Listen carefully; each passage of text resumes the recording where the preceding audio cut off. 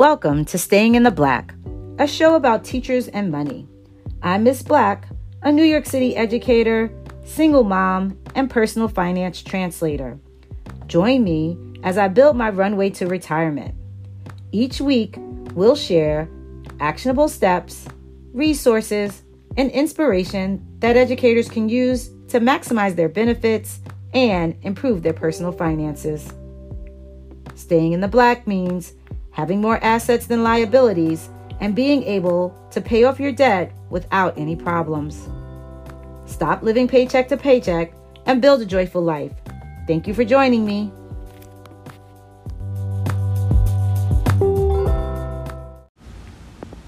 Hello and welcome to another episode of Staying in the Black. I'm Miss Black, your host, and today's episode is about making your will.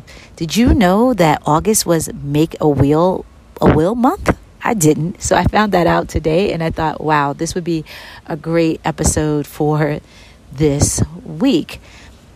Seeing as this month is National Make a Will Month, there are a lot of free resources available to you. If you felt like I've never done a will because I couldn't afford an attorney, there's a site called Free Will that I will put in the show notes that will help you create your own will.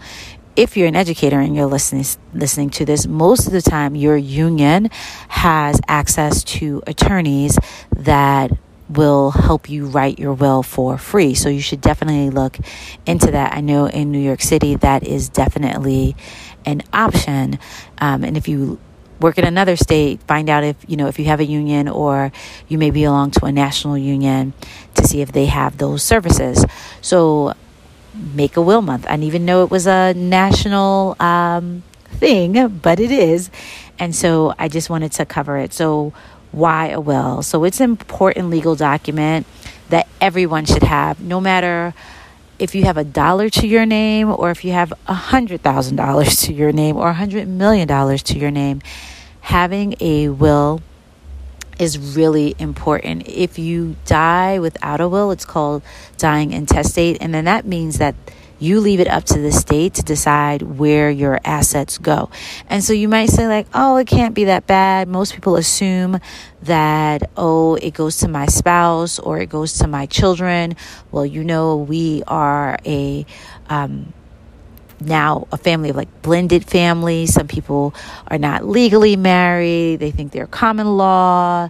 You have siblings and children that you may not be aware of or think because they haven't been active that they don't have rights or access to your funds, and that's not true.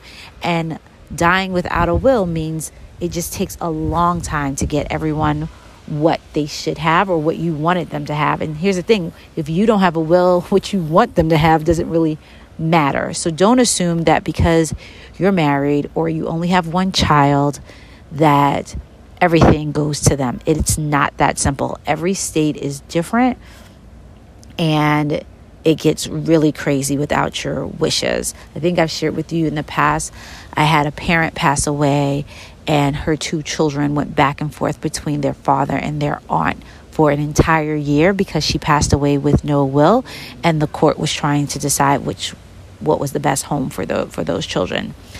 The other reason is it provides a peace of mind for you and your family. So you know that you've left everyone in the best possible way as far as what your assets and what you want done with them, and they already know kind of what they're going. Now, some people aren't really transparent about where they want their wills, like where they want their assets to go, and people don't find out until the reading of the will, which that's up to you, but I think it's a peace of mind. I know when I did my estate planning, I was very transparent with my immediate family, who was getting what, why, and when. Another reason is it lets you create a legacy beyond your lifetime. So it allows you to leave money for the people you want to leave it for, including charity.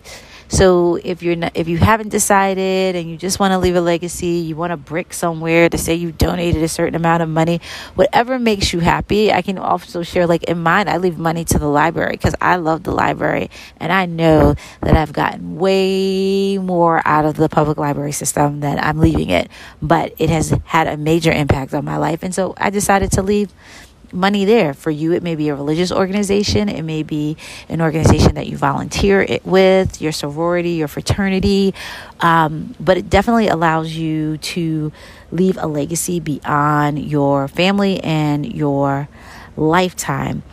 This is also a hot button or topic, interesting topic to me, because we have celebrities, people who can more than afford to create estate planning or documents, who have recently died, who have died in recent memory, who died without a will. And if you're following their stories, you know that it took years for them to decide and to settle their estates. Namely, Prince, Aretha Franklin's family is still, and they're fighting over wills that she left stuffed in her couch, whether they're dated or not. So it's not a really arduous task, but you should do it so that there's an idea as to what you want to happen and where you want your things to go. And another person was Chadwick Boseman. So these are all people who could have left a will, should have left a will, and it took years for their estates to be processed. As we know, Aretha Franklin's estate is still in court, and I believe she passed away about 4 years ago at this point. So if you don't want your family to have to go through that, you definitely want to sit down, and this is the month, it's free, and a lot of resources to get it done. Now, if you already have a will, that is great. You should take August as an opportunity to review your will. Have you designated a trustee? Or not a trustee, an executor? Is that executor still alive? Because as I get older, like my two executors are both older than me. When I created my plan, I thought like these are the best people. But now that my son is legally an adult, do I switch? Do I keep the people that I still have? So think about, like, do you still want your executors to be your executors? Do you still trust them? Are they still alive? Do you need to change for that reason? When you're checking your will, you also want to check your beneficiaries on your life insurance, on your retirement accounts, on your taxable accounts, on any account that you may have a beneficiary on. You want to check those accounts and make sure that they're okay. And if you're like, okay, Ms. Black, you've convinced me. How do I get started? What's the highest action step that I can take? The first step would be to list all of your assets. So everything that you own, list them. And as you list them, decide where you want them to go or who you want to get them. After you decide who you want these assets to go to, you can either contact an attorney, one that you know already, or go to your union, or you can go online and start the process of putting in your assets and who you want them to go to. And again, you can choose a charity that you may want it to donate money to. 67% of Americans don't have a will. That's scary to me. Wills are a one step in making sure that your family can grieve your loss and not run around with like chickens without heads, trying to figure out or fighting over your assets at a time that they should be supporting each other, and there for each other they should be able to not worry about what is happening with your assets and where they're going. Another reason that I recorded this episode was I recently learned that a friend's partner passed away. They were never legally married. She lives in a house that her name is not on. this house will revert to, because her partner died without a will, they don't have children together, the properties that they've owned together will now revert to his siblings. So she's facing the possibility of being evicted from the home that she's lived in for the past 30 years because she technically doesn't have any rights to it.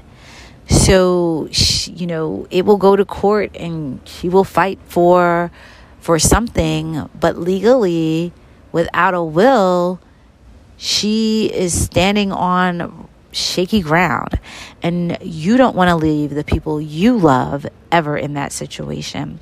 So I encourage you to really engage in this activity and make a will, because it is Make a Will Month. This is a short episode because that's all I have to say on it.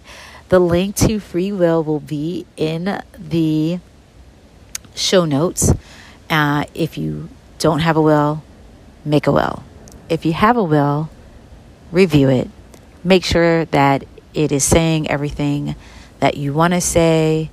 Get it notarized and put it in a safe place. Possibly give it to someone else. So, and make sure you sign and date it. You may decide to change your mind, but that signature, notary, and date will assure that the last will that you put in place stays in place. So remember to stay in the black. I look forward to speaking to you next week.